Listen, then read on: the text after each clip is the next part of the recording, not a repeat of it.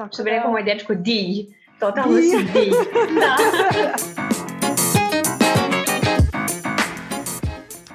Ćao svima, dobrodošli u novu epizodu podcasta o dizajnu i životu Dizajn priča. Moje ime je Ivona i danas sa vama želim da podelim jedno otkriće koje sam našla na Instagramu, a to je Studio Tačkica i Jovana Kostić. Ja sam sa njom pričala naravno o tome šta je Studio Tačkica, ali daleko mnogo bitnije jeste ono što je ona pokrenula na Studio Tačkica, to su kreativne tačkice. Jovana će vam objasniti šta su to tačno kreativne tačkice i zašto je ona poželjela da se bavi kreativnom zajednicom i šta to za nju znači. Meni je bilo jako zanimljivo da pričam s njom o tome, jer nekako čini mi se moje želje i njene želje tu dosta poklapaju i da imamo nekih sličnih muka, problema i naklonosti. Svi koji vole do-it-yourself projekte definitivno treba da prate Studio Tačkicu. Jovana deli puno saveta i konkretnih ideja i kako i šta kupiti kada odete recimo u farbaru. Pa poslušajte šta Jovana ima da kaže, kako iz njenog ugla izgleda kreativna zajednica. Za početak, ćao! Ćao! Mnogo ti hvala i jako mi je drago da te upoznam. Ovako polučko. Hvala tebi na pozivu. Jesi dobro što radiš? Gde si to pobegla? Dobro sam. Na Fruškoj gori sam malo. Ja. Pa se unapred izvinjavam za bubice, ose, mušice i ostalo. Ako se nešto bude čulo. Za početak ja bih voljela da čujem ko je Jovana. Ja sam Jovana Kostić, dolazim iz Beograda, imam 27 godina. A ako bi se predstavljala kao šta sam završila, struka i tako to, ja sam strukovni ekonomista.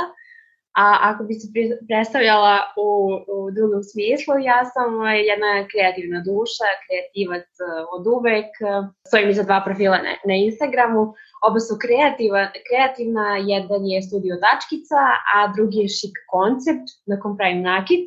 Takođe zarađujem isto preko društvenih mreža, bavim se marketingom i jednom vrstom marketinga na društvenim mrežama.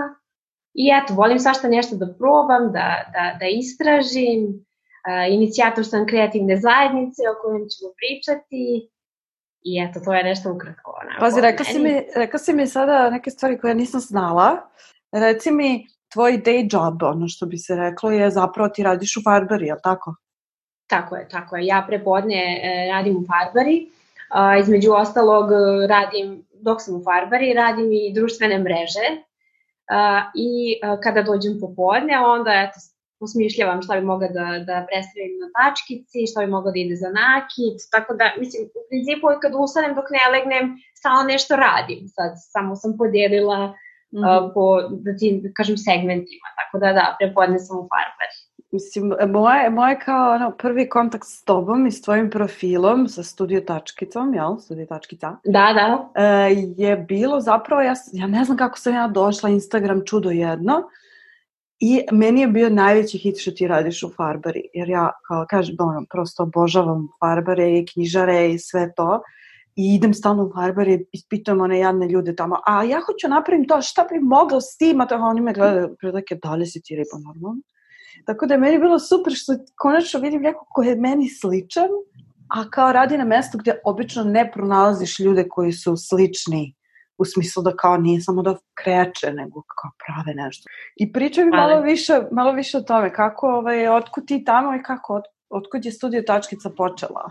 Ja sam, kada sam završila studije, htjela sam da nastavim školovanje, pošto sam ja dok sam studirala ekonomiju shvatila da me to apsolutno ne interesuje, iako sam, dok sam išla i u srednju i u osnovnu, htjela da upišem i drugu ekonomsku i da budem ekonomista, bankar i kako to već ide.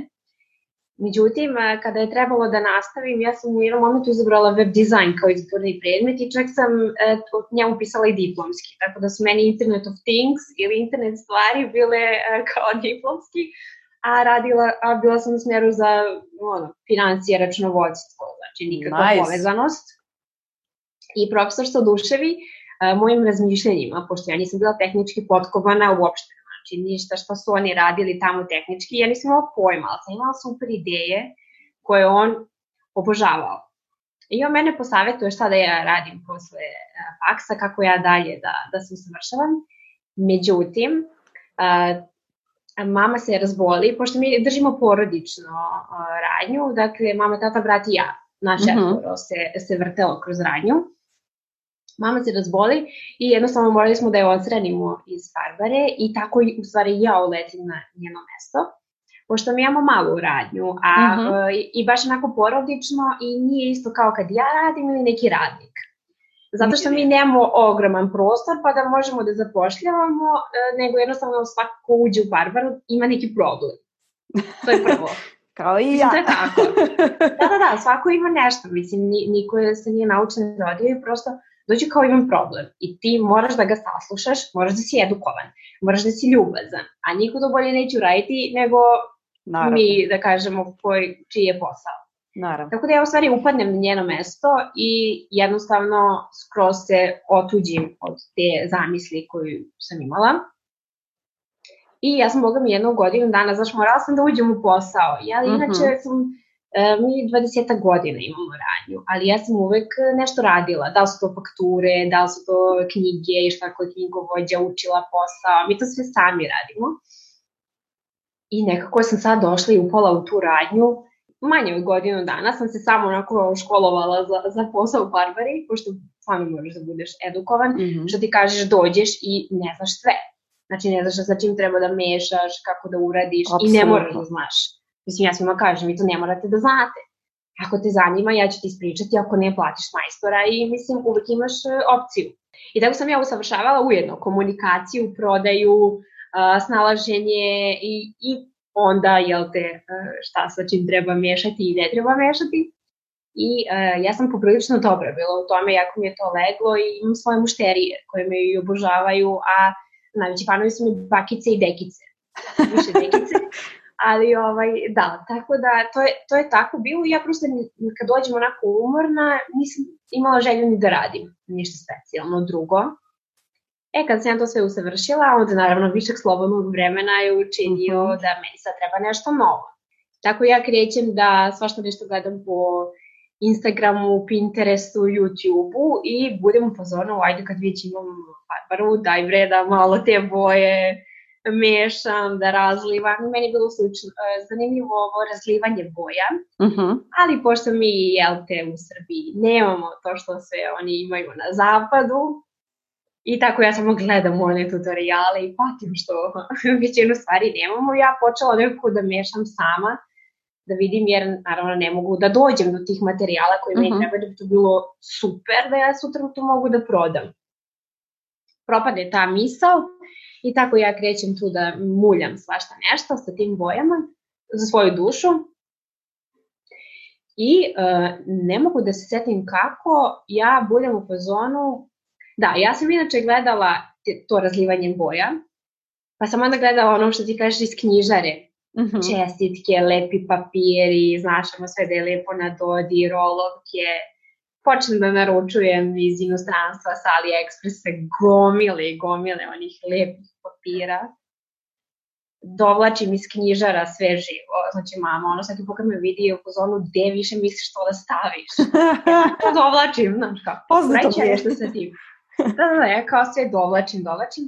Naručim mašinu koja seče papir, plati mi Boga oca iz Amerike, mislim, da.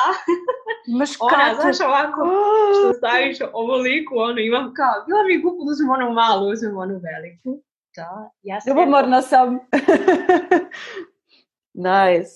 Meni sve to žao da koristim, ja kao hoću i onda kad mi stigne, meni sve to žao da koristim. Onda se ja... kao, to mi je bilo interesantno, a mi žao da koristim taj papir i da ga bacam, kao da ja tu nešto pravim i da to ničemu i nikome ne služi i kao ostavim ja to sa strane. Onda me zainteresuje grafički dizajn, kupim tablu. Nice. Krećem ja kao Photoshop, Illustrator, Photoshop me totalno iznervirao, bacim se na Illustrator i zaljubim se u Illustrator, ali ne preterano, znači samo one osnove kupim ja tu knjižice i to. I bukvalno iz svakog segmenta dizajna, da li ručno, da li digitalnog, ja imam po nešto. I naravno imam kao velike planove i ciljeve. Međutim, mene to sve smori. I mene se to držalo kao 3-4 meseca parcijalno. Smori me i budem u fazonu, ajde da otvorim ja, pošto ja imam dugo svoj privatni profil na Instagramu koji ni ne koristim. I ja sam sve tu pratila i dođem na ideju da otvorim neki kreativan profil koji će, bilo mi je bitno da ima studio u imenu, to jest u nazivu, da bi to kasnije moglo da preraste u pravi studio, ako me razumeš. Znači da ga je virtualni studio, da to bude kao sutra studio u kom ti, Ivona, dođeš i kažeš mogla bi da kupim, mogla bi i da stvaram nešto ovdje. Znaš, ja sam tako to kao bila zamislila i onda kao bolje da imam ja odmah studio u nazivu. A tačkica, pa trebalo da bude slatko, da bude tako dopadljivo ljudima, da se bude šareno, pošto to je sve kontra onoga što sam ja. Ja nisam ni smislila ime, mislila moj dečko, ja sam njom rekao, molim te, razmisli pastelno, slatko, bebeće, jer ja sam imala u stvari jedan projekat u kog je nastao studio, koji je propao. Život. Da, i onda sam cijena grupa su mi u početku bile mame. I onda je zato meni trebalo da to bude slatko, znaš, kao pečena mama. Znaš, kao jednu tačkicu, tamo ću da nađem to i to. Što sam ja bila mislila da pravim i da prodajem. I u stvari tako je to nastalo. Kad je to propalo, meni je bilo glupo da se ja tu menjam ime, zato što stvarno okupilo se super neki ljudi, kreativni i dosta mama.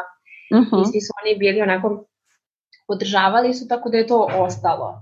Ali je u stvari tačkica otvorena s namjerom da to bude, kažem ti, jedan virtualni studio koji će kasnije moći da bude fizički i da ti dođeš da kupiš šta ti treba, stationary deo, pa ne znam, neke kutije, pa palatna, svašta nešto. Ali za sad je to virtualni. Šta za tebe znači studio tačkica? Mislim, ti si mi u jednom trenutku pomenula i sad si nam rekla da ti si u neku ruku pobegla od dosade koju si osjećala u Farbari i kao kreirala si nešto potpuno novo i kreativno. Jel to? Pa jeste, zato što sam ja htjela da pobegnem od stvarnosti u neku ruku. Držalo bi me tako ako bih ja negde to prezentovala. Mislim, jedan gomilu stvari koje ja radim, nigde ih ne pokazujem, ali me to kao kratko drži. I onda prosto sam mislila, ajde da napravim nešto, jer to je bilo popularno u tom momentu, u inostranstvu naravno. Ja nisam videla da neko na taj način vodi profil, kao na primjer što je tačkica, možda ima, ali ja nisam primijetila. I onda sam bilo pozorna, ajde da ja pobegnem kreativno popodne. Znači kad već prepodne imam što da radim, ajde popodne da ja pobegnem malo i da prikazujem, pa ljudi vole do it yourself projekte i zašto ne bismo delili znanje. Mislim, nije to ništa komplikovano, znaš, tako da sam pokušala da približim kroz jedan srpski profil sve to sa bojama. Ne bih ga ukalupila, ne znam kako, znaš, ne bih rekla, bavi se, ne znam, do it yourself projektima. Ne bavi se samo do it yourself projektima, ima za svakog po nešto. Mene ne prate svi zbog kreativne zajednice. Prate me zato što im se dopadaju savjeti iz Farbare. Znaš, a ovi drugi im se ne dopadaju možda. Tako da ja ne bih kalupila to, prosto nisam to ja. Ja sam od svega pomalo i hoću to da predstavim kroz tačkicu, zato što od svega pomalo znam da radim i prosto bilo bi sad, ne znam, previše da ga definišem kao kroz jednu ili dve reči. Reci mi, pretpostavljam da sve vizuale i ceo Instagram profil radiš i vodiš ti.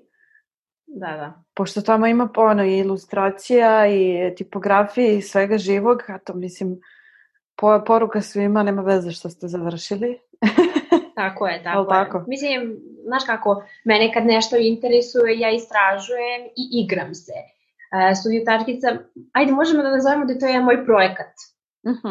Jedan projekat kreativni iz kog ja možda nešto sutra napravim za druge. Znači, to ću da vidim i da razmislim, da prosto ja probam, znaš, ajde stavimo ovaj vizual, ajde stavimo ovdje im šta prolazi, šta ne prolazi, ja sutra isto radim i sa klijentima na društvenim mrežama. I onda ja otprilike znam šta ide, šta ne ide, a kako da znam, pa moram da probam. Ajde da probam na tačkici sve to. Pričaj mi o tom marketingu koji si pomenula, kako to izgleda, kako si došla do toga? Slučajno, sasvim slučajno, upala sam bukvalno u to. bilo je neko slikanje, ja se prijavila da budem model, kasnije se ispostavilo da sam samo nešto pozirala po Instagramu za neke stvari.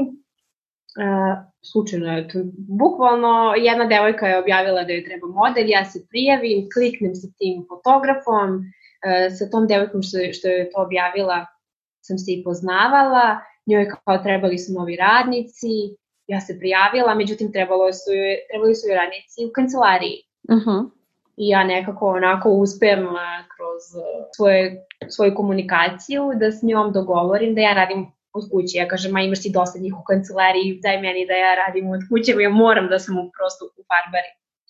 A nisu to bile ogromne pare, pa da ja kažem, farbara, znaš, aj tata ti me menja i znaš, prosto ne mogu, to je što mnogi ljudi ne razumeju, da ne mogu prosto tek tako da ostavim taj posao, mislim, prosto koliko god da to možda nije za žensko ili raznih komentara, mislim, to ima, ja ne bih ih sad pominjala, ali to je ono što su moji izgradili i su izgradili bukvalno od nule, tako da nisam takva osoba da sam u fazonu, boli me uvo, pa idem dalje, a vi se snalazite.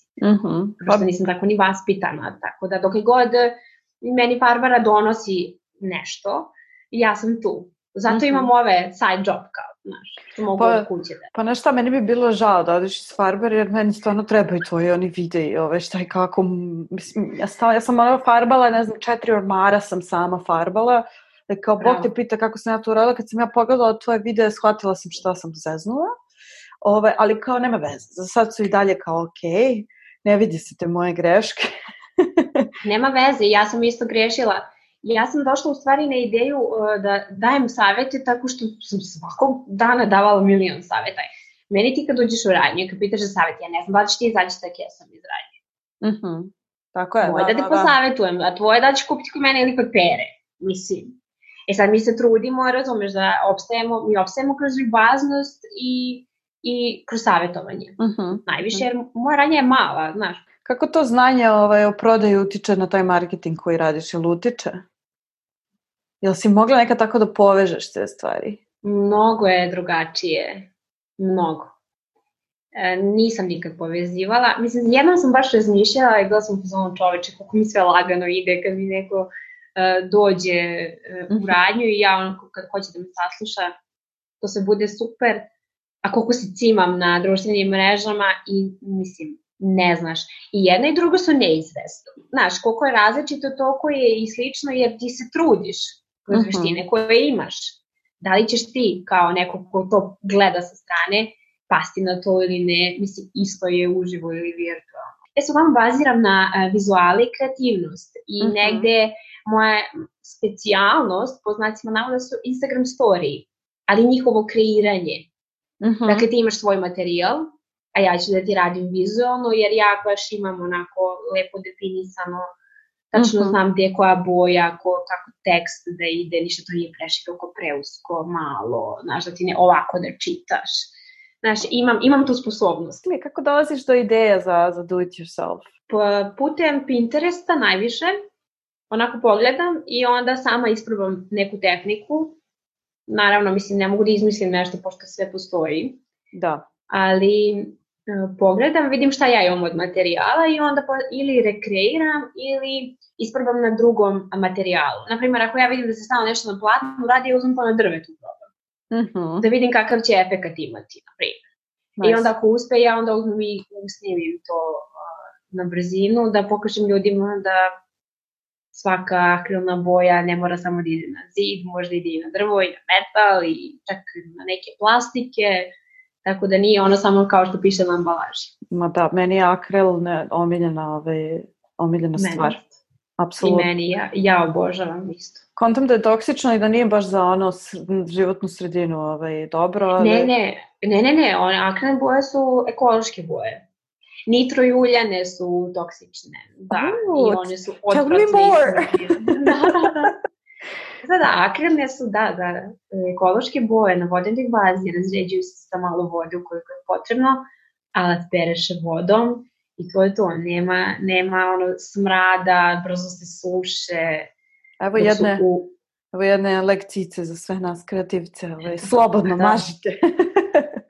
Da, sve što može da se razredi sa vodom, znači bukvalno ekološke su i to je boje za decu. Akrilne jesu skuplje, ali duže traju. 3 do 4 puta duže, tako da samo sračunajte... U kom smislu duže? U smislu ako ostanu u kanti ne koristiš ih ili... Ne, na primjer ti kada namažeš jedna vrata akrilnom bojom koja košta 1000 dinara, nama već 12. godina nije mrdnula boja. A ako namažiš uljanom koja košta 300-350 dinara, ali treba ti i uljani razređivač, znači to ti već 500 dinara, za godinu do 2 ona krene da puca i da žuti. I ti onda razmišljaš, znači ovamo imaš 10 godina, daš 1000 dinara, a ne daš ništa da razređuje, znači pustiš vodu iz slavine, a ovamo 500 dinara za komplet, pa na svake 2 godine, pa onda vidiš šta ti se više isplati ili ne. Mi sad si pomenula uglavnom stan i uglavnom pretpostavljam da kad ti ljudi dođu u farbaru pitaju za renoviranje i tako šta da rade i to.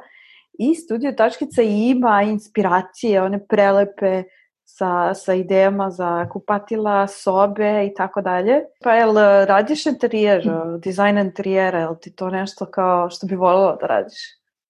Pa razmišljala sam o tome. Nisam se još skroz upustila u to onako 100%. Zanimljivo mi je, jako i onako sa drugaricom isto imam jednu koja samo nešto radi po kući, pa ja onako zajedno smišljamo neke ideje, pa kao pre i posle. Ona se sa mnom uglavnom savjetuje. Interesantno mi je, ali opet s druge strane, ja sam u pozonu, ništa ja nisam završila, ja to sve po ličnom, po iskustvu u stvari najviše iz radnje i od majstora i od Pinteresta. Nisam ja ni arhitekta, ni dizajner interijera, ni ništa što bi ja sad tu mogla kao, ali razmišljala sam, pa možda u nekom momentu. Ovako sad dajem ideje, ljudi to vole, ono što se meni dopadne, pa im ja onda dajem neke ideje, jer lakše je tako nego da oni sami kažu. A sad pričaj mi o kreativnim tačkicama. Šta je to? Meni je bilo u stvari ideja, ok, mi znamo da je ova ilustratorka. Pera je ilustrator, ajde uzet ćemo tako. Mi znamo, on svoje radove predstavlja na Instagramu, ajde vidimo ko je još Pera, šta on radi u slobodno vreme, zašto on to radi, ajde da Peri postavimo 20 pitanja i saznamo malo više o Peri. Možda, ovako ako gledamo te radove, kao dobro, ovaj nešto radi, ali ako ga malo bliže upoznamo, možda ćemo nešto i kupiti od njega, ako me razumeš. Malo kao ličnije da vidimo kakav je ko. I u stvari meni je to bila zamisao da mi njih upoznamo kroz 20 pitanja, onako sasvim lično, i meni se ta ideja javila pre 1.5 godina. Ja sam kao krenula amaterski da pravim sajt na kome ću ja njih kao predstavljati, međutim, krenem ja u društvene mreže i u taj posao i ja prosto to onako stavim sa strane kao nemam vremena, moj dečko se zaposlio, ne mogu sad njega samo da cimam da mi, pošto on zna da pravi to. I umeđu vremenu, naravno, kreću ovaj sajt, onaj sajt koji predstavljaju mali proizvođače, kreativci i tako da je tako bliže i ja kao, dobro, super, neko se setio. Meni je toliko bilo, došla sam u stadiju, uđem na Instagram i non stop gledam iste ljude, isti sadržaj, ista grupa ljudi, non stop jedno te isto, non stop neke top shop reklame, Ja kao, više, postado smo 10 ljudi na Instagramu i to je to, ovi što nešto rade i prave svojim rukama ili crtaju ili ovi digitalci u zapećku. I ja naravno ko majka Tereza, ja kažem, neću da čekam sajt, baš me briga.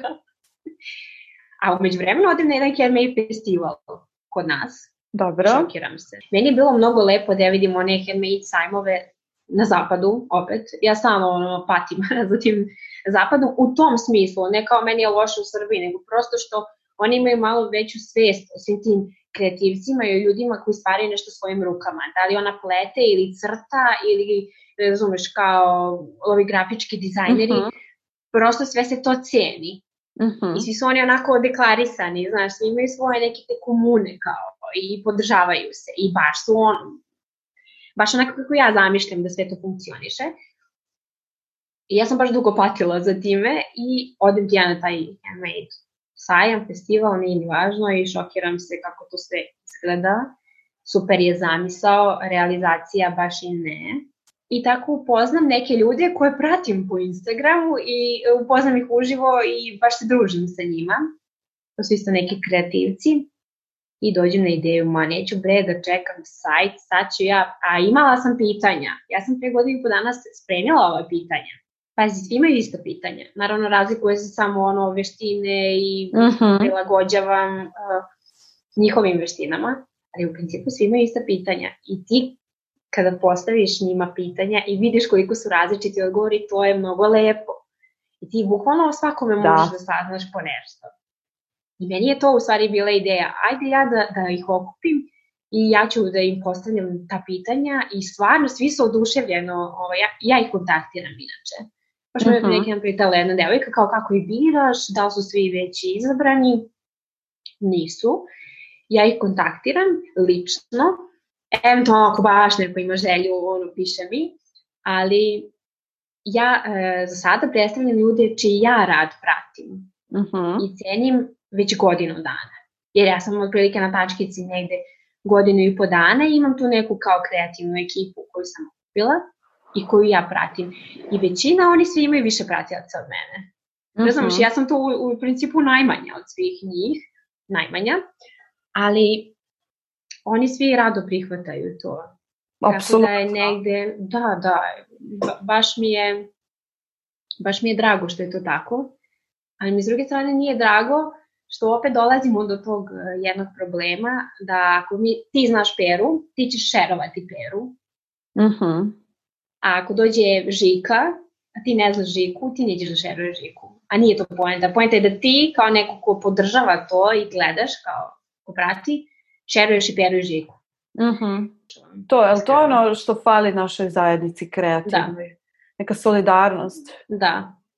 Da, i to me baš onako pogađa, to sam skapirala kad sam krenula. Mislim, ja sam znala da je to otprilike negde tako, ali ja kao, ajde sada ja ću da ih ujedinim, po znacima navoda.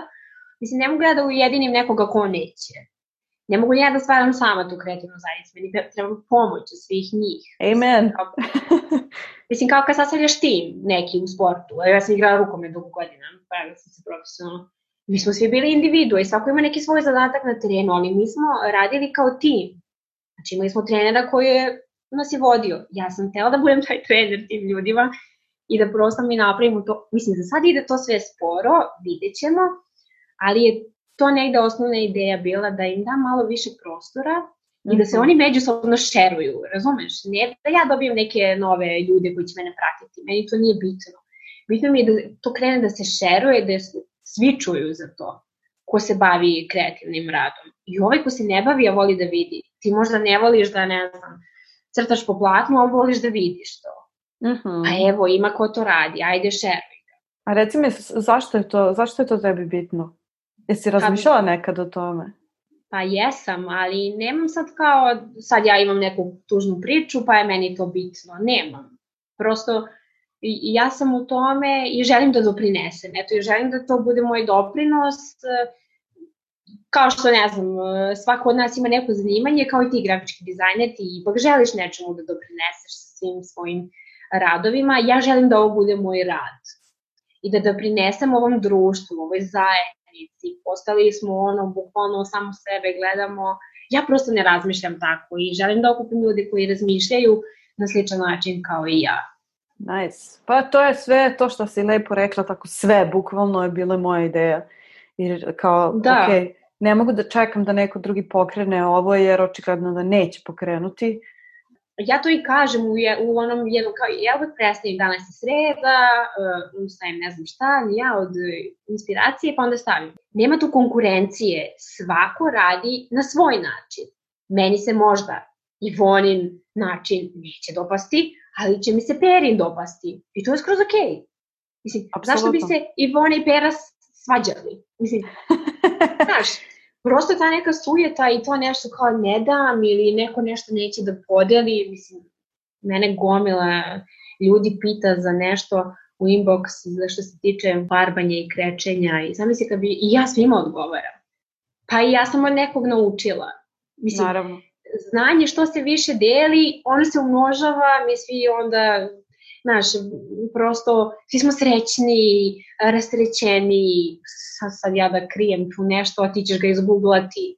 Mislim, prosto, to mi je mnogo krivo i to pogotovo imamo među kreativcima, taj neke, ne znam, postavljanje noge, pa nemoj ovo, mislim, to mi je jako krivo i ja sam u stvari htjela s kreativnom zajednicom da to stopiram.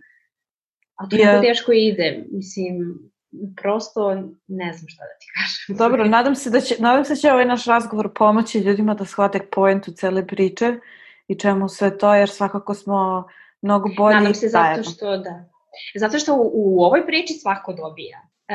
Razumeš, nije sad kao Pera ima nešto i Ivona nema. Ne, svako dobija na svoj način.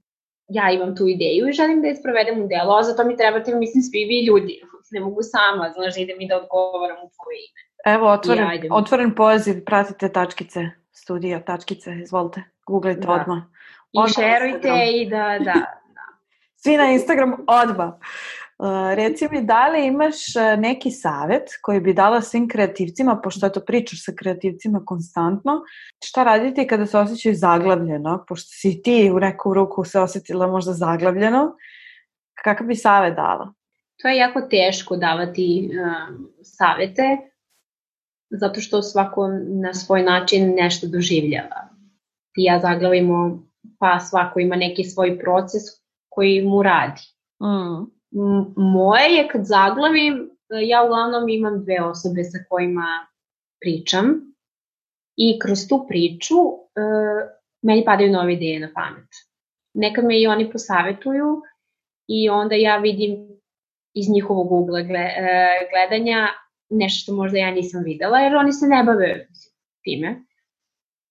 Tako da ja kroz pričanje i odglavim se svaki put kada sam u kreativnom društvu, i kada ja razmenjujemo ideje i kada mene inspiriše prosto ljudi me inspiriše njihove priče koji imaju poentu. Nije sad kao da nešto šetam, pišem, radim, nemam ja to. Prosto radim sve od momenta, a to je uglavnom razgovor sa ljudima koji me razumeju. Da li imaš neke planove za budućnost? Ja sam videla na Instagramu tvojom da si ti najavila nešto za Studio Tačkice, nešto si najavila u nekom storiju sad skoro, da će biti nešto novo, možda sam ja to nešto... Možda sam i najavila, ali ja ti najavljujem non stop nešto. Pa znaš kako, nikad nisam bila tip koji nešto planira unapred, niti imam kao neke postavljene sad striktno ciljeve. Imam razmišljanja, naravno, ali ništa mi tu nije konkretno, jer ja i ovo što sam planirala, napravim sad za ovaj period, ništa. Dođe korona i se desi i ne mrdaju da. Ali ako bismo gledali sa poslovnog, imam u planu jednu, evo ovako da mogu da kažem, imam u planu jednu intimnu izložbu, handmade kao sajam, ali sa odabranom grupom ljudi koja neće nigde zakupljivati prostor, nego ćemo prosto se skupiti koliko imamo, tražiti kafić ili nešto i prosto napraviti tu neku izložbu. I biće nas možda 5-6, za sad imam otprilike taj broj ljudi i svako će nešto svoje predstaviti, ali eto, vola bih da realizujem i da vidim kako će to ispasti, tamo ću moći da vežbam i organizacione veštine i komunikacione i da probam sa malom grupom ljudi prvo njih da okupim, pa ako to uživo, pa ako to uspe, možda idemo na veće handmade festivale, da. Vola bih inače u budućnosti da ja lično stojim iza organizacije kreativaca. Da li bi mogla da kažeš da si nešto naučila iz cele ove ideje? Ako pričamo o tačkici, naučila sam da bi nešto postigao, stvarno možeš biti istrajan i da se držiš svoje priče. Ja imam taj problem, pa nisam preterano istrajna, jer ako ne vidim neke rezultate posle određenog perioda, ja to batalim. Ili ga stavim sa strane na čekanje. Tako da zaista treba biti istrajan u svemu tome, treba stajati iza svakog svog. Ako pričamo o kreativcima i o tom kreativnom delu tačkice, svako od kreativaca ima problem da se predstavi.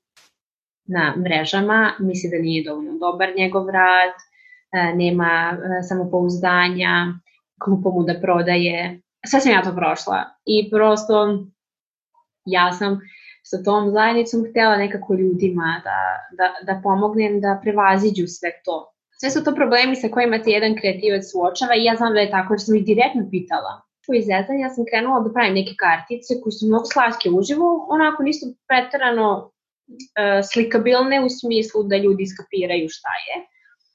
Ali sam ja to kao napravila i štampala i kao ajde ja ću da prodajem. Naravno meni je bilo glupo da prodajem. Ovamo prodajem na drugim mrežama, nalozima, a ovamo, znači kao evo set 480 dinara i kao, to je to, znaš.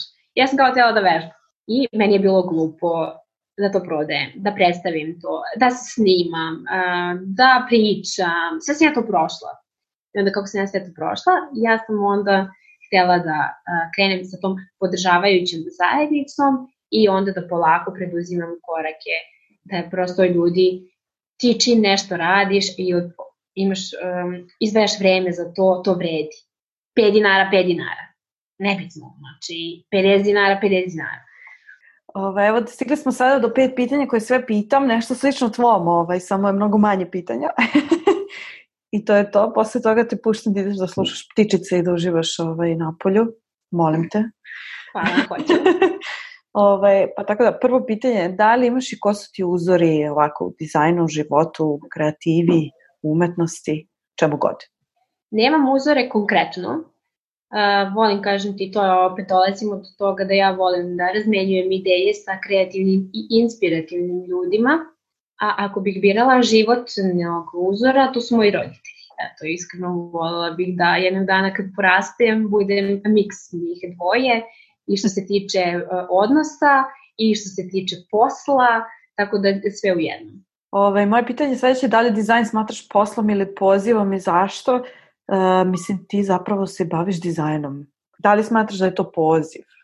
Pa, ne znam kako, da li bih ga definisala, nešto između. S obzirom da kad radim, mučim se, jel? U neku ruku. Odvajam vreme, a kad odvajaš vreme za nešto i naplatiš, onda je to negde posao, jel? A opet s druge strane, ja to volim da radim, da se bavim kreativom generalno. I za džabe i za pare, tako da to ja bih negde to stavila da je to između. I jedno i drugo. Da li imaš neki hobi koji, možda da li imaš neki hobi van ovog svega o čemu smo pričali, koji bi to hobi bio, pominjala si sport? A misliš van cele ove kreative, nakita i tako da? Pošto je to obično ljudima hobi. Jeste, da. Da, ja sam...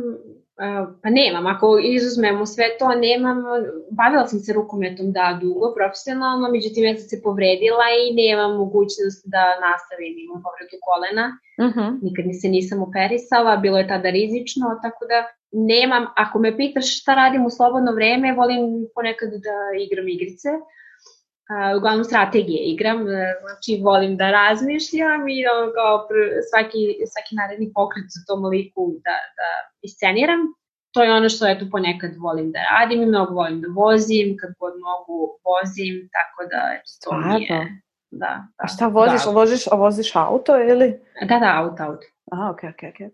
Dobro, da li imaš, to jest koju knjigu možeš da preporučiš? Ja konkretno nemam omiljenu knjigu. Volim da pročitam, izvučem iz nje šta mi treba i sad, znaš, opet to je ono kao kad si me pitala o tačkici. Nemam konkretan odgovor šta je. Tako nemam ni omiljeni film, omiljenu seriju, ništa, pevač, pevačica, ja to ništa nemam. Ja kad mi se nešto svidi, ja ga slušam i gledam, dok ne dođe nešto novo. Ali jedna od poslednjih koje sam pročitala i ostavili su utisak na mene, je Zašto se niste ubili od Viktora Frankla, možda znaš.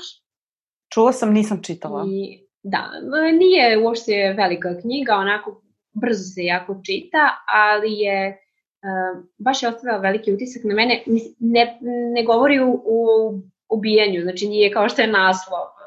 Uopšte govori se o ljudskoj snazi, o ljudskoj volji, o moći uma, zato što je sam autor 3 godine bio u logorima, između ostalog je bio i u Auschwitzu i onda on bukvalno svoje iskustvo prenosi kroz tu knjigu i to me negde podsjetilo na sad ovaj period, mislim daleko od toga da smo mi u takvom sada periodu, ali ovaj manjak slobode i ograničenost kretanja nekako, bilo bi dobro da ljudi ako imaju vremena pročitaju tu knjigu baš u ovim trenucima, jer baš onako dosta njih se sad suočava i sa nekim psihičkim problemima i nisu svi navikli na ovako ograničeno i kretanje, tako da eto, to je neka moja preporuka baš za ovaj period sad.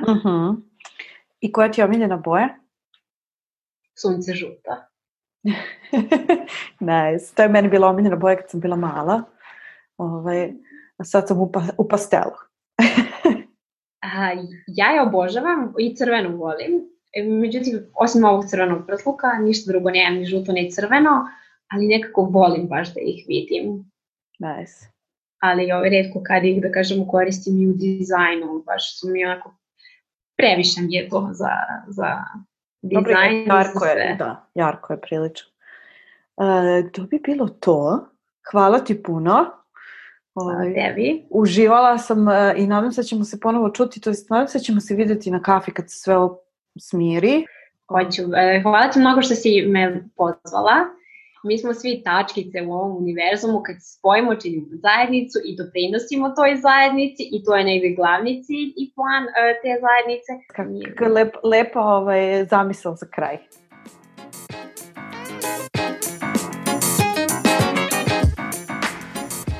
Dizajn priča podcast možete naći na Instagramu, Twitteru i Facebooku, a možete pisati na e-mail designprica@gmail.com.